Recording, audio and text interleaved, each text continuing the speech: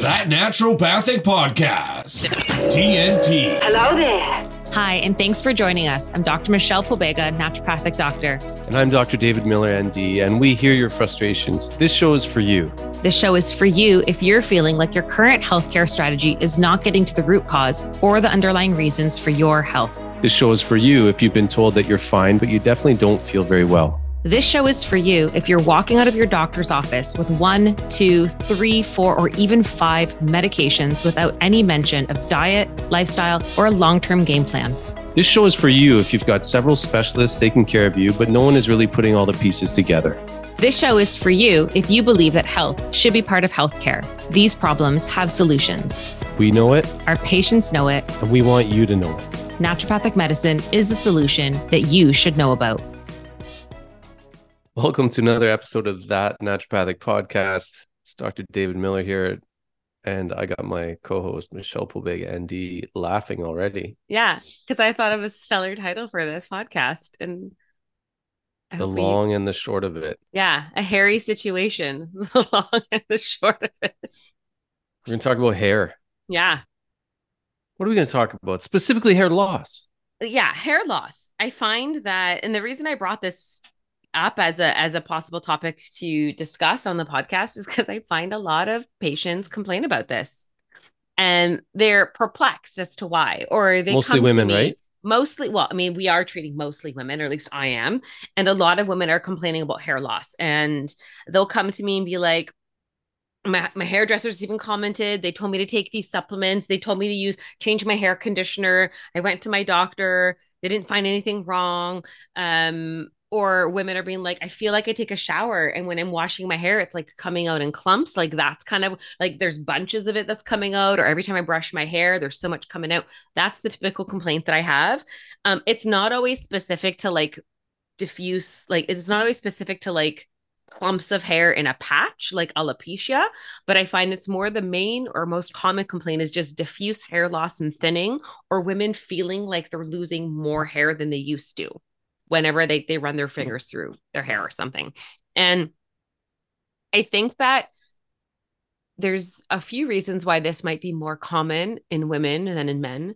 I think men, like you alluded to, is like, I think there's maybe more of an acceptance of maybe like some receding hairlines or male pattern baldness because of testosterone or like different things like that. It's just more accepted, where women, we are a little bit more about beauty standards, and our hair is like a big part of like our, aesthetic and identity in that sense. So maybe we're more focused on it, but I think women might notice more of it because we have longer hair. So like I noticed a huge difference from when my hair was super short to when it's long. And when my hair was short, it didn't feel like I was losing as much hair. When my hair is long, it feels like more because there's more mass in your hand when you run your fingers through, because the length of the hair takes up more space. So it feels more dramatic when my hair is long. And I just wanted to put that perspective out there that sometimes it's a little bit deceiving. Yeah, like the majority of the information I'm bringing today is for women's Mm-hmm. Yeah. Like a lot of related to what you said is that I do think it's a little bit more. I mean, I don't even know what you can say anymore. It's probably a little bit more socio-culturally accepted for those who identify as biological males to deal with higher levels of DHT, testosterone metabolite, which leads to thinning and balding, male pattern baldness, which is a little different when you get into the granular details. And yeah, like you said, I think again, for those who identify as women, I think beauty standards are, you could say they're unfair, but they're definitely a little different. And hence the importance socioculturally to it. One of the last things I wrote on my notes here, for the nerds here, this is PubMed ID 263752223. That's a Brazilian dermatology article from 2015. This was crazy. They said, in a study conducted in Brazil in 2012, the fear of losing all the hairs was as great as the fear of developing a myocardial infarction.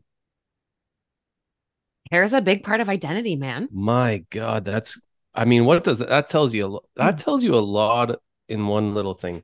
The also, like, think about this. Like, there are some people, like maybe more predominantly women, I think, that get very stressed out having to cut their hair. Like, it's an emotional response when you have to cut off your hair. There are people who have this huge attachment to that part of themselves. So I understand when something starts to change and you feel like you're losing more, that can feel a little bit unsettling for some people. I know people who have had the same haircut for years, and then there's people like me who I'll just do anything because I just feel like a hair is an extension of my identity and I'll change it however I want. But if I had like diffuse hair loss and I had alopecia, I would probably be like hypersensitive to that, to be honest. I think, I might be, again, I don't know what we can say anymore, but my perceptions that I'm sort of conveying here are based on, like, let's say predominantly Western. Yeah. I think it's worth saying that the hair has different kind of symbolism and meaning in different cultures, religions, etc. 100%. I can think of at least the Sikh or Sikh Yeah. religion, and perhaps like some Aboriginal so again, I'm saying I don't know everything about every culture. I hope that's okay. Yeah. I just grew up in this culture, so a lot of when I talk about sociocultural would be heavily Yeah. influenced by what I grew up This in. is going to be also based on the type of people we come to see us. So people who are living in Western civilization, and not Western civilization, in the Western world, in North America, coming to our office, Yeah. living a lifestyle that is driven by, North American culture. Yeah, exactly. Yeah. Hopefully that gets us in the clear enough to sort of go on and speak with what we have here. Yeah. So basically, hair loss is actually a part of what is supposed to happen on a regular basis. It's estimated that between 50 to 100 a day. So again, if you have long hair, 100 is going to feel different than someone who has like razor cut hair. Like, it's going to feel different. You're not going to notice it when it's short versus when it's long. And there are, according to some people, there's 4 stages of hair growth, and then some people say 3. And when it comes to the 4, it's almost like that last phase, the telogen phase, is broken up into 2. There's a slight resting phase, and then there's a shedding phase, according to some of the other standards. So there's an anagen phase, a catagen phase, a telogen, and then an exogen phase if you're considering that 4th phase. And they all have their own timelines that are going to be affected by like age, nutrition, overall health. So like these can be shifted. How long a hair follicle is in a certain stage could be very influenced by your overall health status, your nutritional status, your age status. So that's why things change. Your hair growth is going to be different at the age of 50 than it was at age of like 14. Right. I think it's important to understand too at the beginning, like when I started to read this paper, they said, look, like the pathogenesis is not yet fully understood, which is very interesting. 2020. Well, the article is from 2015. I doubt they've made massive inroads since then, but like we don't really know everything about this thing. I did want to say the one because we are targeting it more towards mostly female. Yeah. There's this sign that is you talked, you can do like dermoscope and a whole bunch of other, the pull test or Sabrode sign. But one simple way of looking at it, to think, do you have this or do you not have this female pattern hair loss, is just dividing the hair down the middle, and the dividing line just gets more apparent as the severity. The part down the middle. That's because that's one of the areas in which there's a lot more hair loss. It seems to be in the frontal, temporal, parietal. So this is sort of like the middle and just off to the sides of the head, more at the front. That's where you're going to notice more of the problems, and that's one way of differentiating female pattern hair loss from like alopecia areata or other types. Right. Because if you did the pull test, it's only going to be positive in areas where female pattern hair loss actually occurs more often. It's not going to happen, say, in the occipital region at the back. So that's interesting. That's just, and another one that you might notice is your ponytail. That's another sort of sign. Like if you just if you have to keep the ponytail becomes loose, or it's necessary to pull the hair more often through it. Yeah. Yeah. Then that's just that's like a ponytail sign, we could call it. Yeah. So there's a few different types of pattern. So like male pattern baldness, where it tends to be more receding hairline or a thinning at the crown of the head, like at the apex of the head, like that baldness, that bald spot. With female pattern baldness, like you were saying, it could just be diffuse thinning. But like I think one of the big things that women complain about or notice is, again, that part in their hair and it feeling like it's getting bigger. Yeah. That is a big one. Or with just more diffuse hair loss, that tends to be, I think. And then there's like you said, alopecia areata, or alopecia, which is more autoimmune, where it's coming in like more specific patches, like it's a clump, and then you could literally see the scalp, and it's in a very isolated area, and it might be in more than one spot, but they're like these like areas that have been sparse with hair, and you can see more scalp specifically.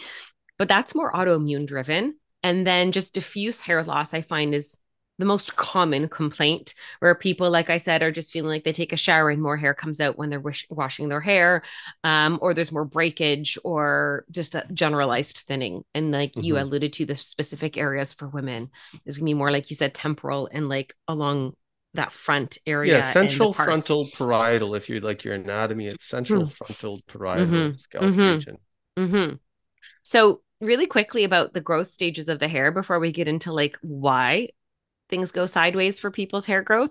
So the anagen phase is kind of known as the growth phase, and it's the longest. It could be 3 to 5 years, but for some people, like a single hair can grow for 7 years, which is maybe how Crystal Gale got her hair all the way down to her ankles at some point, because I never understood how that happens.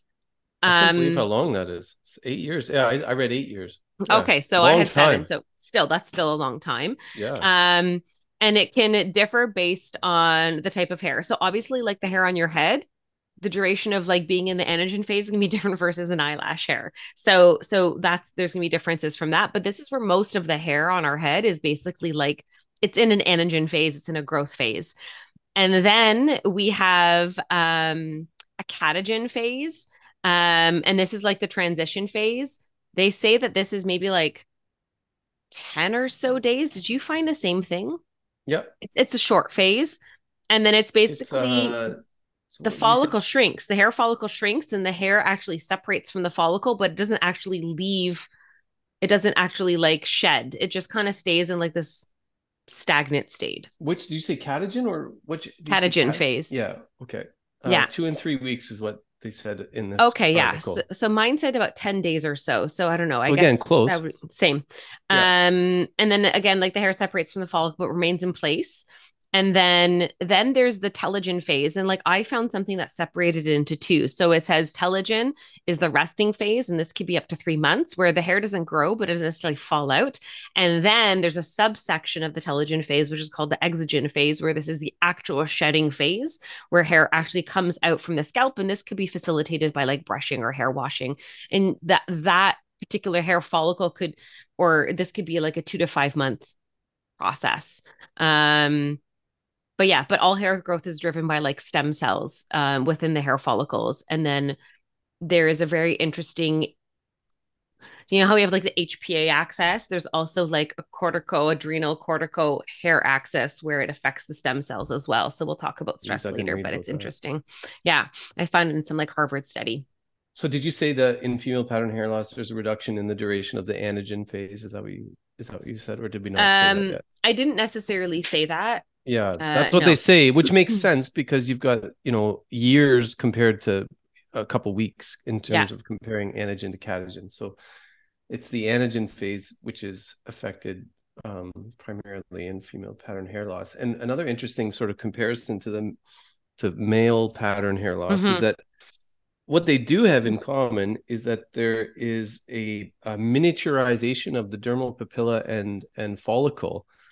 That's the end result of both male and female. However, the things that lead to that end result are a little bit different, which is why some of the interventions for male pattern hair loss do not work or don't work as well, like androgen blocking drugs, like finasteride and stuff, don't work or don't work as well in women. So interesting that the end result is the same, but a different route to getting there.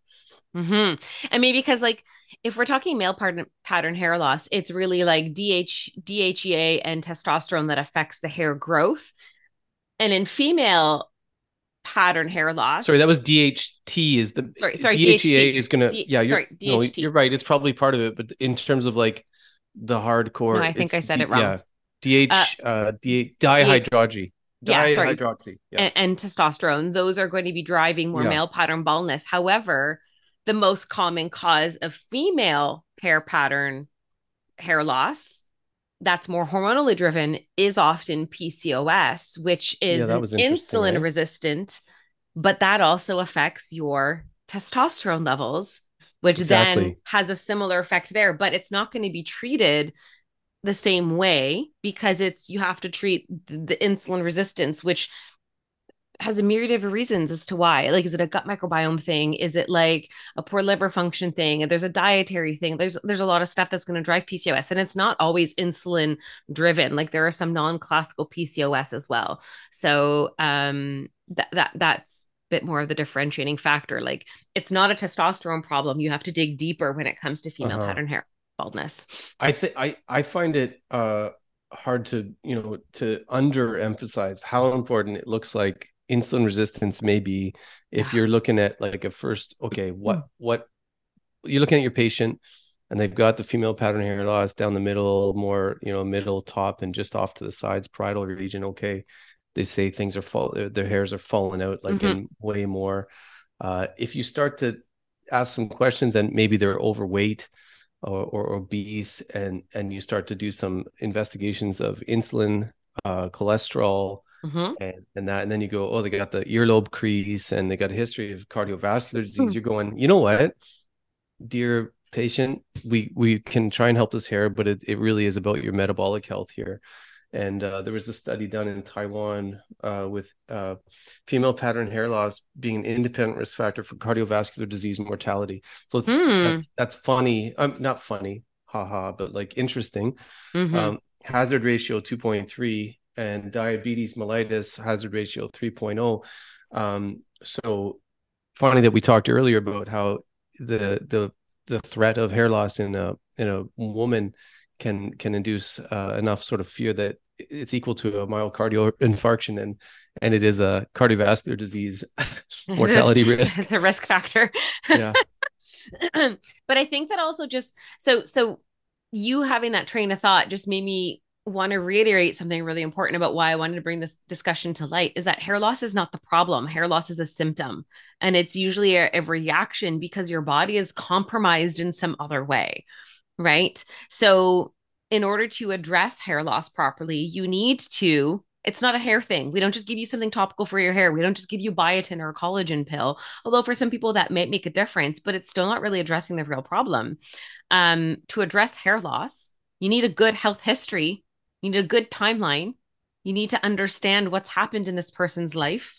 You need to understand how their digestion is. Are they absorbing nutrients? Are there any deficiencies? Is there inflammation? Is there an underlying autoimmune condition? Is there an iron deficiency? Is there a thyroid problem? Is there a gluten sensitivity? Are there hormone? Like there's a lot of stuff as to why hair loss can be a problem, which is why it's a symptom. It's not the problem. Even though it feels problematic for you on a personal level, it's not really the real underlying problem. And I find I have to remind a lot of clients about this. And I tell them if your body's in a compromised state and your body's basically always trying to keep you alive, it's going to prioritize supporting the vital organs like your brain, your lungs, your heart, the things that keep you alive.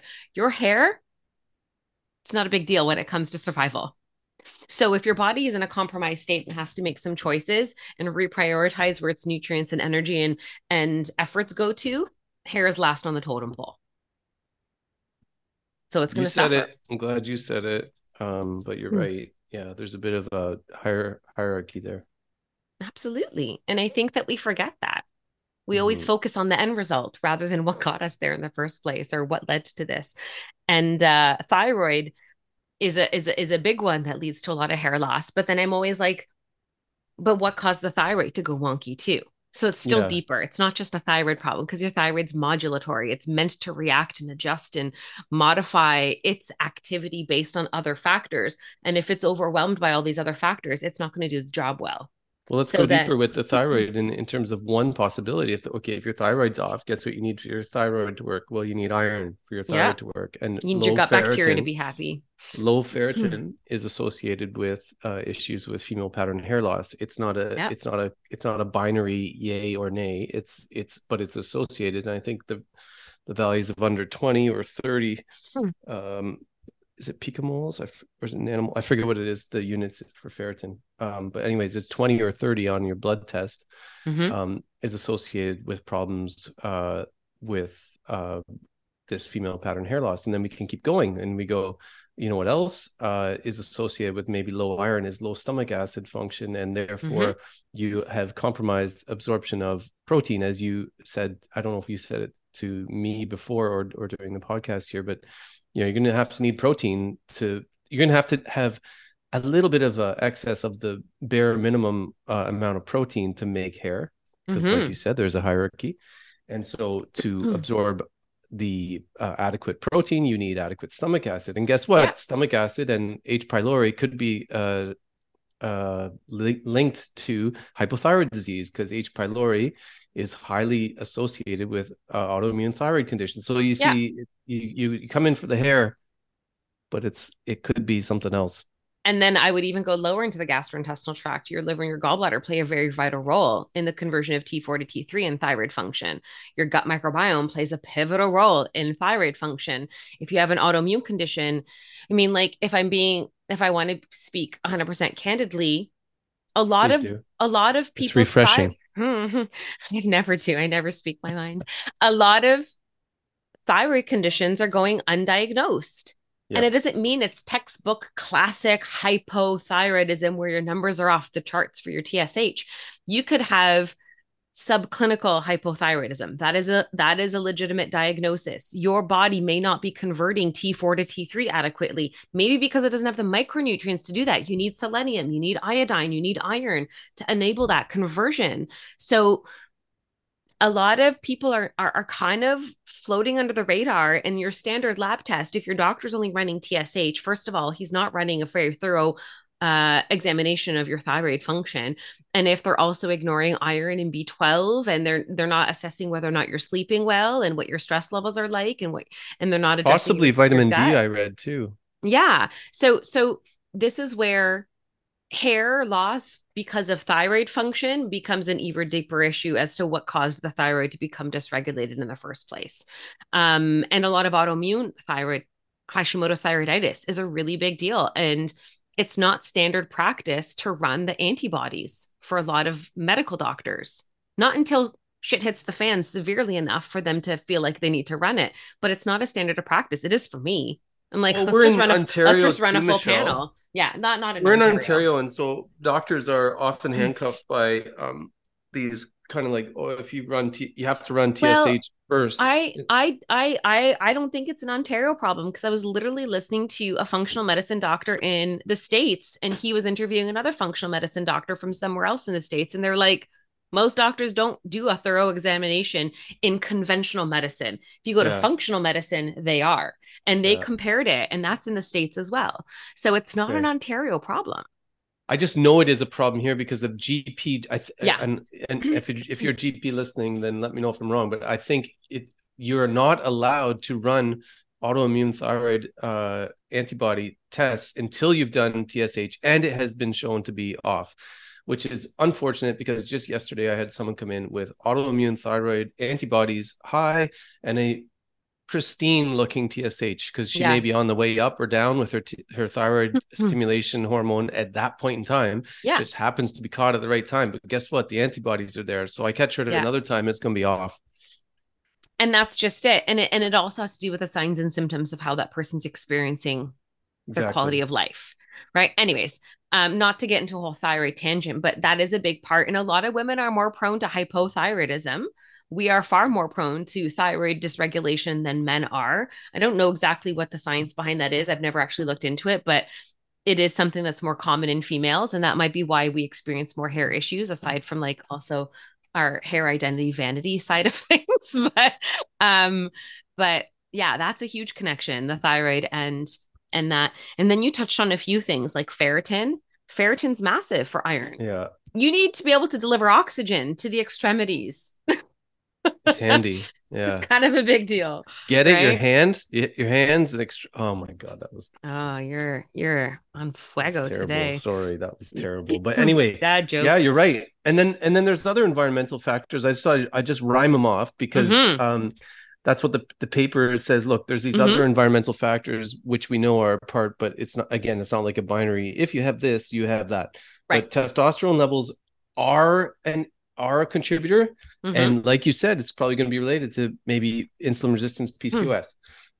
Psychological stress, I'll come back to that in a minute. Hypertension, so cardiovascular disease, diabetes mellitus, again, cardiovascular disease. Smoking, probably you're thinking cardiovascular disease. Multiple miscarriages, which is maybe related to PCOS.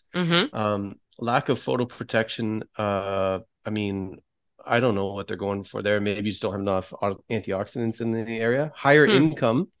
Again, you could infer maybe that higher income is related to the diseases of affluence, which usually involve overnutrition. And that brings us back to maybe PCOS and stomach issues.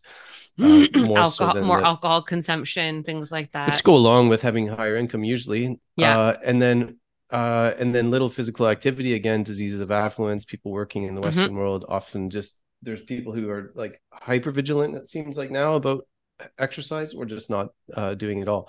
I want to go back to psychological stress. I had a guy, he's a kid. To me, he's a kid because he's like 31. But yeah, he's losing a whole bunch of hair. Hair's changing color on his face. His facial hair is losing its pigmentation. And honestly, it's psychological stress, I think, is what's going on in his case. And I said, look, we can run some labs, but I don't think I got a supplement for you here, brother. Yeah. And I won't say too much more because, you know, we have to protect our people, but really just it was very clear that this guy's not living where he wants to be, doing what he wants to do, and the body is saying no. Yeah. So that's it. I mean, I was reading something where it talked about how stress will also lead to premature hair loss. So there's a few different things that where stress might be evolved, like telogen effluvia, where your hair is pushed into the exogen phase, like that shedding phase, and it can triple your hair loss. Trichotillomania, which is a psychological disorder where you're also pulling your hair, and that's a stress thing. And then alopecia areata, immune condition, because stress is always going to exacerbate an autoimmune condition as well. But there was some Harvard research done that found that it was mostly done on mice, but chronic stress will affect hair follicle stem cells and keep them in the resting phase for a very long time without regenerating tissues. So this is where they started to look at that adrenal hair follicle axis, or they mentioned it in this Harvard thing that I looked at, and how by exposing these mice to cortisol or a version of cortisol actually began to shunt them into that resting phase or that telogen phase. So stress will have a direct impact. So, you know, sometimes it might be, you might not necessarily feel the immediate effects of that though, because the stressful event itself, the aftermath, the biochemical aftermath of that might take months to recover from. And then your hair I've had some people say, but the stressful event happened 3 months ago. Why am I shedding my hair now? And sometimes there's a delayed response because your body was probably in survival mode. It probably rallied as best as it could for the immediate stress. And then it became a chronic stress if things weren't properly resolved. So, you know, think of things like a grieving period or a traumatic event. But most of this is temporary if you're able to go in and resolve the stress. A lot of people are kind of just pushing through and not necessarily supporting their body's stress recovery adequately. You know, I think we're in a society where we're just expected to show up and push through regardless. Just like, you know, postpartum, it's a very stressful situation. And women are just kind of be like, well, you just got to still just show up all the time and doesn't matter. And you just kind of push through. Like, that's just how this world operates. And then that perpetuates you being in a chronic state of stress for a longer period of time. So That's a big deal. And then you were talking about influencing factors, but also think about women, your hairstyles and the chemicals we put on. It could be causing breakage. It could be damaging the hair. It might be leading to more disruptions in hair growth or hair quality and texture. But also some medications can also contribute to hair loss. And some of it could also include like the birth control pill or NSAIDs or acne medication. Yeah, and I did see someone recently. She said she changed shampoo or hair care products, and it did make a difference. Which that's what everyone tries first. We always, well, not always. It seems like most people try outside in approaches first, and it's topical. Yeah. So it's probably worth trying. I mean, but usually people have tried that before they come to see us. Yeah, usually they've already kind of gone through the gamut and the gauntlet of those things before that. You're right. What else did I want to say? There was something else that sometimes there's also a genetic component, and sometimes it's also aging, because like hair growth also changes as you age. It slows down. Well, let's dissect those a little bit.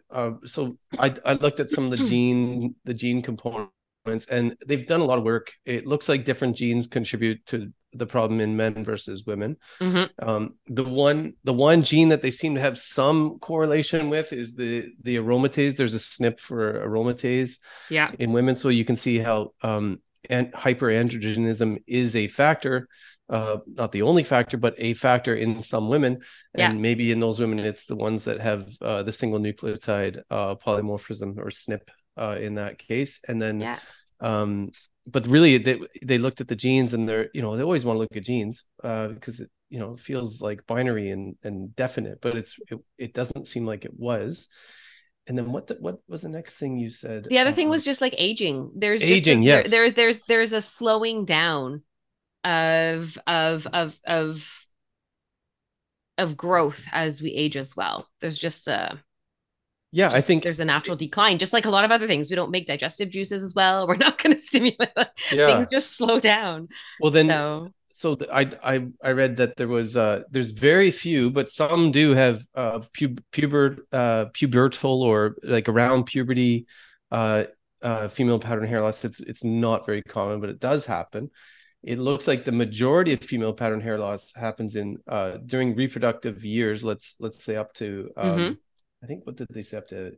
I forget what the numbers were. They said reproductive years. Its onset is generally during reproductive years. However, there is a second peak of incidence at menopause, which again shows that there is a factor related to hormones. It's not the only one, but between 50 and 60 in most people's case, there seems to be another peak incidence that happens. So if you didn't get it maybe in when you're 40, 30, 40, it might happen when menopause starts to kick in a little bit more. I think any kind of more pronounced hormonal fluctuation can also lead to hair loss. So going through fertility tests for like fertility cycles and going through those hormone stuff, and that's also a very stressful time for some couples. That could lead to maybe some hormonal changes or hair loss. But becoming pregnant, some people find that they might the hormones do crazy things. Like women are like, my hair was curly before I got pregnant, and then after my baby was born, my hair was straight. Like there's wild things that happen with hormone fluctuations. But giving birth and then the recovery from pregnancy, when you are probably in a adrenally compromised state because you're kind of like running on fumes, taking care of a dependent and not sleeping well, and then your thyroid goes wonky, or your thyroid could have to be compromised because of that, and then the hair loss and might iron start to show up. And fatigue, you're iron deficient, you might not be eating well, like there's a lot of things for that. And then also, even like you also alluded to, is just entering menopause. Like these larger hormonal fluctuations have a pretty good impact on women as well. And it doesn't always mean there's gonna be hair loss. Like there might be just other changes to hair pattern growth or quality as well, but hormones are a pretty big deal. And then there's also just like an autoimmune condition, like we said, like alopecias, and there's various types. But if this is typically more like that clumps where there's like an actual patch of hair that's visible with the skin or the scalp underneath. If this is autoimmune, that just goes back to everything else Dave and I were talking about. What's your stomach acid like? What's your stress like? Yeah. What's your food sensitivities? Do you have a celiac? Do you have a gluten intolerance or a celiac disease? Is there digestive issues? Are you detoxing? Are they heavy metals? Are there pathogens? Because that's just going to make your autoimmune condition worse. So it's never a hair thing when it comes to that. But yeah. Yeah. So Hmm. I got to talk about inflammation just a little Mm-hmm. bit too. There's like a with the miniaturization process of the follicle, it seems to be accompanied by, they say, mild to moderate lymphohistiocytic inflammatory infiltrate. So basically what they're saying, there's like a localized kind of inflammation going on, Mm-hmm. microinflammation, which can be assessed and looked at by a dermatologist. But I don't hear of many people getting this. I No, don't know. Maybe it's no. just, again, I'm coming from Ontario, so maybe what I see is not indicative of everything else. But I don't hear a lot of people getting like a really in-depth sort of dermatologist investigation with, some kind of cool tools, which they do have access to. So yeah, so there's other external factors too.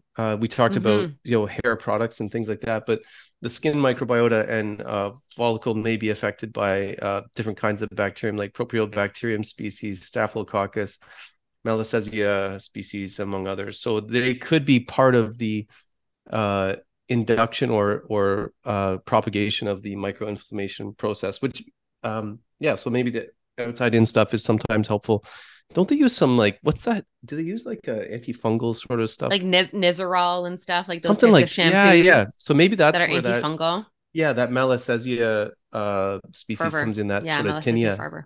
Mm-hmm. Yeah, I mean, there's a time and a place for those topical things, and it's not that they're not going to be effective, but I also think that it's very much an inside job for most things are an inside job, and topicals can help perpetuate a positive result, but it's probably not going to get you exactly where you need to be, at least not for majority of the population that we work with, Mm-hmm. at least. Um, so yeah, there's also going back to just nutritional stuff, nutritional deficiencies. So also sorry, I'm all over the board today. But diet and hair loss. So diet and nutrition. If you are sensitive to gluten, even if you're not celiacs, that could lead to generalized inflammation that might make that microinflammation compounded, like it could compound that. But but it could just lead to just a chronic inflammatory condition or exacerbate your autoimmune condition. So what you're eating could very well be a contributing factor. It doesn't mean there's like a linear cause and effect, but it could be a contributing factor. But also, let's just say you do have a gluten sensitivity and that's causing leaky gut and intestinal permeability. Then you might not be absorbing nutrients effectively that would otherwise be affecting hair growth or hair loss. So what you eat has a substantial effect on your hair. Also, your hair needs certain nutrients. So if you're eating the standard North American diet, you're probably not getting the basic needs met for just your whole body, and then and then the hair as like the lowest like bottom of the totem pole when it comes to like importance to keeping you alive. So Yeah. I mean, I feel like we need to think about that. And then like we were talking about before, protein insufficiency or maldigestion or absorption of amino acids in the Mm-hmm. gastrointestinal tract has a huge role in hair because your hair is keratin, which is a type of protein structure. Now, I did read that ingesting keratin type products isn't going to necessarily help because your body still needs to break everything down into its individualized amino acids, and then it's going to resort it based on what it needs around the body. So adequate protein intake, but then again, back to stomach acid, making sure you can digest it and absorb it is Yeah. wildly Break down the important. Lego pieces. That's it. Biotin is another nutrient. So I get a lot of people that come in and be like, oh, my hairdresser recommended I take biotin. Um, and that's great. And it could help. But biotin is a really essential building block to make your collagen keratin type of protein structure that is your hair. But we actually make biotin in our gut, and it's made by our gut bacteria. So again, going back to fostering healthy gut microbiome is going to be important for your body to create and then absorb the nutrients that are required for your body to show up the way you want it to. Another maybe note to build on top of that is that I had a patient this past week who's doing great with the betaine HCl optimization of stomach acid. She said her nails, her hair, skin, and nails, or no, her nails stopped splitting. And I was like, oh, that's interesting. Was it just from the betaine HCl? She's like, no, I'd started using biotin, but upon further questioning, she had done biotin before and it did bupkis, did nothing. So what it appears to be is that biotin may, the beneficial effects of biotin may hinge or be dependent upon proper stomach acid. So the combo might be really good. Because it seemed like the biotin without the stomach acid didn't do anything. The stomach acid support didn't do it enough on its own, but then adding the biotin to sufficient stomach acid seemed to be really helpful for her. So hair, skin, nails. Biotin isn't so much going to be a reflection of hair growth, but it's going to be hair quality. So more brittle or breakage is brittle hair or breakage of hair and nails, like you alluded to with your client. That is definitely a biotin. That could be a biotin insufficiency type of symptom. But also there was a 2019 study in the Journal of Dermatology and Therapy found insufficient intake of vitamin D or vitamin C and iron were found to be associated with proper hair growth. And then there was also shout outs to zinc, folic acid, and B12 as being connected to that as well. Yeah. So many of those hinge on, I'm sorry to say it, proper stomach function. Yeah. And also just eating adequate nutrients. Like eat real food, guys. Eat real food. I wanted to say something for those that think more right-brained or in traditional systems. There's blood deficiency in Chinese medicine seems to be a very good relation to what's going on with hair loss. So if you see hair loss and perhaps you think more in a traditional Chinese medicine frameworks, look at the blood, which nourishes the hair follicles in that traditional perspective of Chinese medicine. I find that when these traditional and more deterministic Western investigations sort of overlap, it's very it's cool. It is cool. It's very cool, Dave.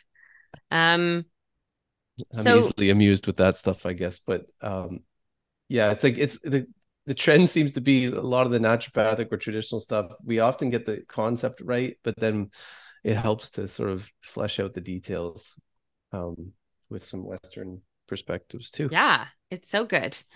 So I think that pretty much sums up a lot of the things that you and I found when it comes to hair to support our audience in understanding that it mostly goes beyond hair, and your hair is a consequence of your body being in a compromised state in a deeper way, whether it's nutrient deficiencies, an autoimmune condition, thyroid dysregulation, or hormonal shifts or patterns or stress.